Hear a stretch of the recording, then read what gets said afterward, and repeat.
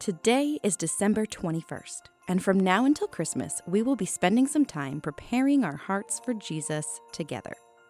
This week, we will look at different responses to Jesus' birth by taking a step.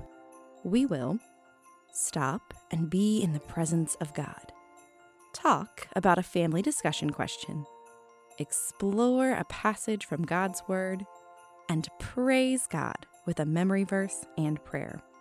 Let's start by stopping our busy schedules to be with God. Together, let's calm our bodies and remember that God is with His people as we take a deep breath in and out. In and out. We know that God is relational and He wants to spend time with us. Lord, focus our hearts and our minds on You. In just a moment, I want you to press pause while you talk about this discussion question. What are some things people do to celebrate a baby being born?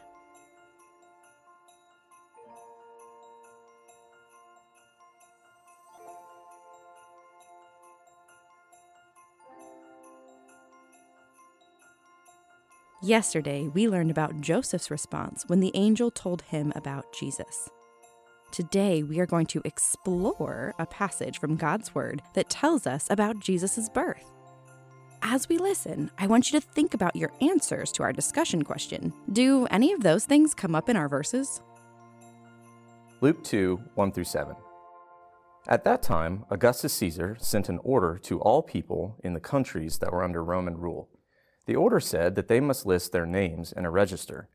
This was the first registration taken while Quirinius was governor of Syria, and everyone went to their own towns to be registered. So Joseph left Nazareth, a town in Galilee. He went to the town of Bethlehem in Judea. This town was known as the town of David. Joseph went there because he was from the family of David. Joseph registered with Mary because she was engaged to marry him. Mary was now pregnant. While Joseph and Mary were in Bethlehem, the time came for her to have the baby. She gave birth to her first son. There were no rooms left in the inn, so she wrapped the baby with cloths and laid him in a box where animals are fed. What stood out to you about Jesus' birth? Did Jesus have any special loveys or monogrammed blankets or matching family outfits?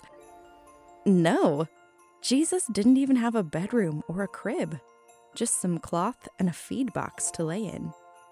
You would think that the innkeepers would have responded differently and made a nicer room for the Son of God to be born. But this passage from the Bible reminds us that Jesus really was a person like you and me. Jesus is both a human like us and God's own Son, Emmanuel. Let's praise Him together now with our memory verse and a prayer. Luke 2, verse 10.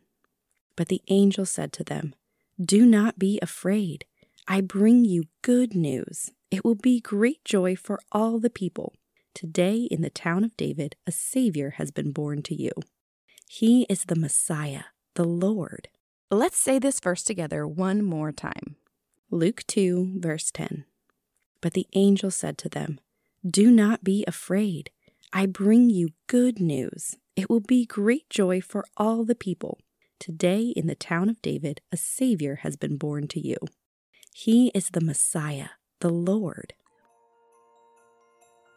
Lord, help us hide your word in our hearts.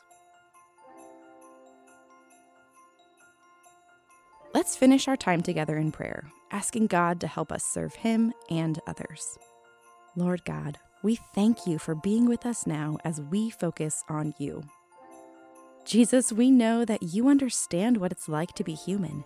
You came to be with us and live on earth as an amazing act of love.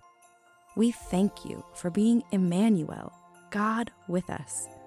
May we grow to love You more with our hearts, know You more with our minds, praise You more with our words, and spread Your love with our actions.